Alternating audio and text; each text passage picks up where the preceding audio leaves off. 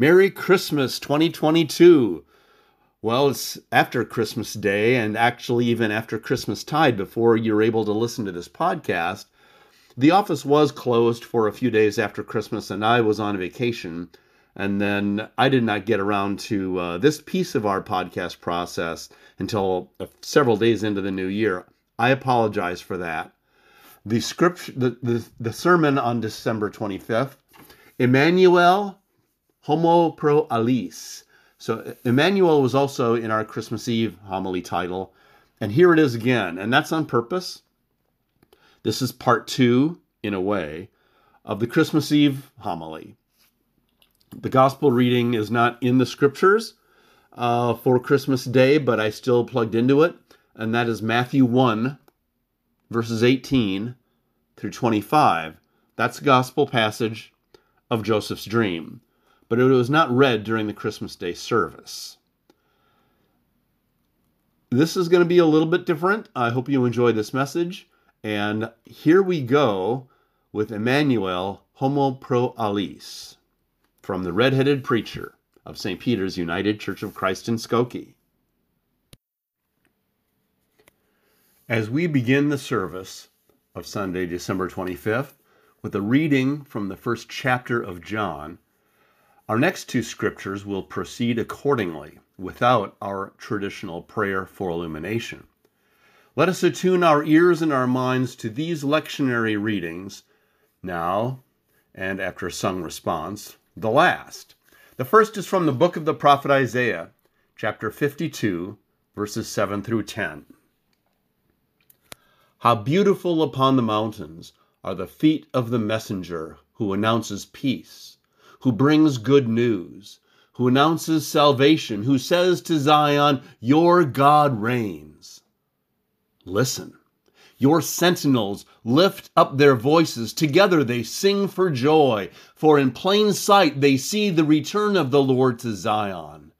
Break forth together into singing, you ruins of Jerusalem, for the Lord has comforted his people. He has redeemed Jerusalem. The Lord has bared his holy arm before the eyes of all the nations, and all the ends of the earth shall see the salvation of our God. This ends the reading from Isaiah.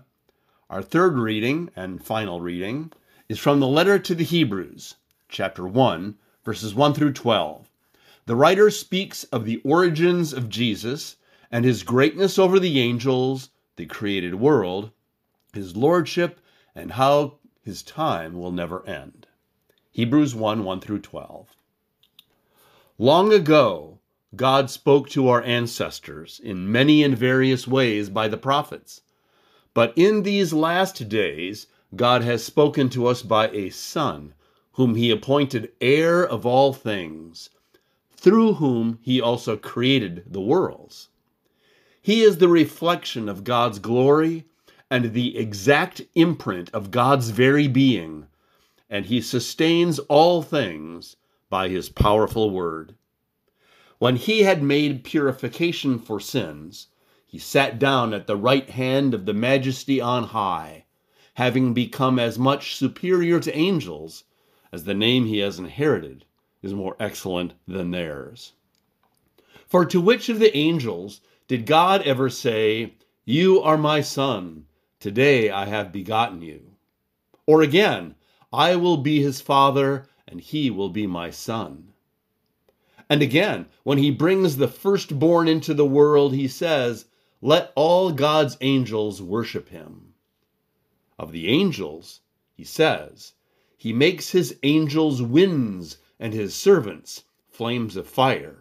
But of the Son, he says, your throne, O God, is forever and ever, and the righteous scepter is the scepter of your kingdom. You have loved righteousness and hated wickedness. Therefore God, your God, has anointed you with the oil of gladness beyond your companions. And in the beginning, Lord, you founded the earth, and the heavens are the work of your hands. They will perish, but you remain. They will all wear out like clothing. Like a cloak, you will roll them up, and like clothing they will be changed. But you are the same, and your ears will never end. Here ends the reading from the letter to the Hebrews. Merry Christmas to all of you. Feliz Navidad. Joyeux Noel. And I don't have the Filipino way, the Tagalog way of pronouncing Merry Christmas, but Merry Christmas in Tagalog. Before going any further, let me address the homily title. The second part of the homily title is Latin. Homo is Latin for man, as in when Pilate brought Jesus out to the crowd, and the Vulgate, the Latin version of the Scriptures, has Pontius Pilate saying, Ecce homo, behold the man. When we read the title, Emmanuel Homo, we're reading, God is with us, the man, or man. The rest comes to us in the message soon enough. One of the reasons we love Jesus and celebrate his birth is because this is, at last, God with us. It's one thing, as I preached last night, to believe that God is everywhere with us. Psalm 139 asks the Lord, where can I go from your spirit? Or where can I flee from your presence? If I ascend to heaven, you are there. If I make my bed in Sheol, you are there. I also lifted up a great verse in Exodus 3 last night when the Lord said to Moses that he had heard the cries of the enslaved Hebrews and said, indeed, I know their sufferings. The word for know there is the same Hebrew word for know that we find in Genesis, where it says Adam knew Eve, his wife. So before Jesus, God did have an intimate knowledge of the horror of God's people and of the experiences of God's people. And then I said that Emmanuel, God with us in the birth of Jesus, is more than that. But that God came to us through Jesus as a fellow human being to ultimately go to the cross and be raised in order to bring us back to God. His supreme demonstration of agape love. That's one major reason we rejoice. Emmanuel, God is with us, and look how far God went for us. God is with us, all of us, everywhere, whether we believe in God or not. The presence of a loving God truly does offer peace and hope and love and joy, which are beyond the corrupting touch of this fallen world. What else do you think is a reason we love Jesus and celebrate his birth? I think we love him and follow him, well, for many reasons. But I think of him touching lepers to heal them. When to touch a leper in his day was to become ceremonially unclean, and so most Jewish people would not even consider it. In fact, they had their own leper colonies where you wouldn't go if you were healthy. The ailing woman or man, that didn't stop Jesus from touching a leper to heal them. The ailing woman or man, the patient, who mattered. I think we love him also for forgiving sinners, including the woman allegedly caught in adultery in John 8, his own occasionally obtuse disciples, Zacchaeus, and then on to Calvary. I think we celebrate him because he told you and me and all who bear the name Christian to love one another, to love our neighbor, our enemies, and of course God. He points us to that higher way, as in the teachings of nonviolence, parables against selfishness, greed, and materialism, and decrying a lack of perception when God is doing a new thing. He embraced doing justice for the oppressed, bringing good news to the poor, healing and feeding those in need, looking ahead to the year of the Lord's favor, or the year of Jubilee, when slaves were set free and debts were wiped away and land would revert back to its original owners. All while pointing to God, not to him. And then there is Matthew 25, If you do it to the least of these, those on the margins, you're doing it to me. That's where you'll find me. That's where I am. Emmanuel. God is with us. And what we see in Jesus' life, death, and resurrection, starting with the humble birth in Jerusalem, is that God is not only with us, priceless as that is, and I spent last night, expounding on that. In Jesus, we learn that God is also for us. He is not only the God for us, He is the God for others. That's what pro alis means, the God for others. Jesus was the man for others, to paraphrase Dietrich Bonhoeffer, including for us, but not stopping with us. God so loved the world, we remember. So Christmas affirms that the God of Jesus Christ is the God for us and the God for others. And pretty quickly, the stories themselves about the Nativity proclaim the start of the breadth of God's love. Who were the first visitors outside of any angels or midwives we're not told about? The shepherds. Physically dirty, smelly, ceremonially unclean, and painted broadly with the brush of bad reputations as thieves and liars, to the extent that they, along with women, were not considered qualified to be witnesses in court. For sure, as I mentioned, they'd be ceremonially unclean, and all of these other things that you wanted to stay away from the shepherds, man. Yet it was to them the angel and the heavenly host were sent to announce Jesus' birth first.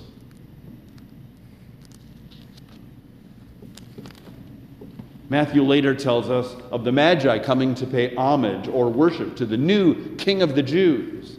Now they were of another religion, we presume, another land, not part of the chosen people, but in God's providence they saw the star, figured out its meaning, and made the desert trek where they were welcomed by the Holy Family. Gentiles welcomed at the birth and first couple of years of the Messiah's life. What child is this, indeed? One who is not just for the ceremonially observant Jews, not just for the observant religious Jews who may not have always been ceremonially observant, but for those on the outside, one way or another. Scripture shows us early on that Jesus is the man for others, and this we rejoice as well. Now we heard Beth read from Hebrews. Speaking of Jesus, He is the reflection of God's glory and the exact imprint of God's very being, and He sustains all things by His powerful word. When He had made purification for sins, He sat down at the right hand of the majesty of God. God's glory, the exact imprint of God's very being, is not only God with us, Emmanuel, but God for us and God for others. If you prefer, Jesus is the man for others. Homo pro alis. Now, was God interested in being glorified? Yes, God does not want God's name to be misused, dragged into the mud, or dishonored. Hallowed be thy name. Jesus was about living a life that praised God, and He did that as we do that by being for others. Emmanuel, Homo pro alis, God with us, God in Jesus the man for others. Jesus with us. With us. For us. And for others. Thus is God glorified. Bonhoeffer's words were directed at the church, really. As Jesus was the man for others, we, His church, His body, the body of Christ on earth, are to be the church for others. You and I celebrate the birth of Jesus, the man for others, inspiring the church for others, whenever we serve at the community kitchen of a Just Harvest, when we sing in the choir or as a soloist, when we donate to the mini pantry, when we teach Sunday school or bring our kids to it, when we donate to the mission-oriented church or say yes to the nominating committee, or engage in service to others of whatever kind. We celebrate the birth of Jesus when we do what we can to whittle away at injustice, including pushing back restrictions on polling places, examine the spending priorities of our state and nation and legislatures, support those laboring to improve the health of the earth, figure out a sane immigration policy and programs, and more. This reminds me of the well-known quote of Howard Thurman, which many of you know or have read, perhaps even as a Facebook post.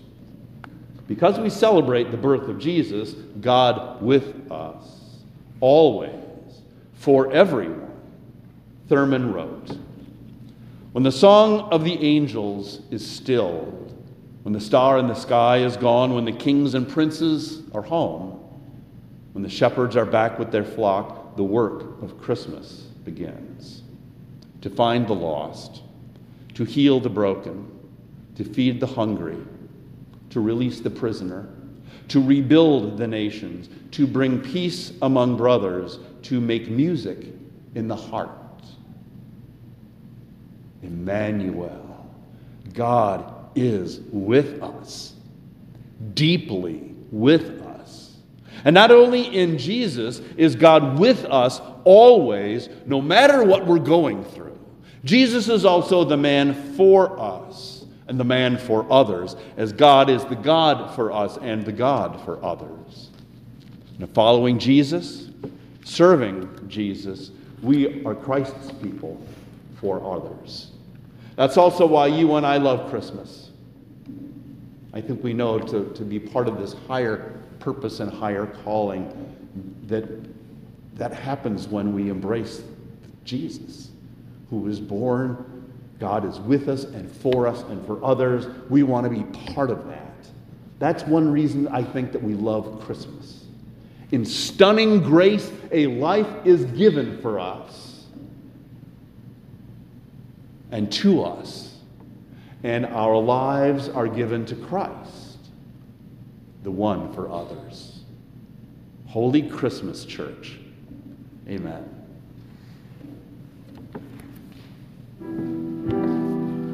Like what you've heard? Hit subscribe to follow and get updates on our newest additions to the Red-Headed Preacher. We'd love it if you'd give us a 5-star rating and review wherever you listen to podcasts. You can find us online under most social media platforms by typing St. Peter UCC Skokie in your browser. Donations are much needed and very welcomed. You can donate to us by going to paypal.me/St. Peter UCC Skokie. This information and more can also be found in the show notes wherever you listen to our podcast. Thank you so much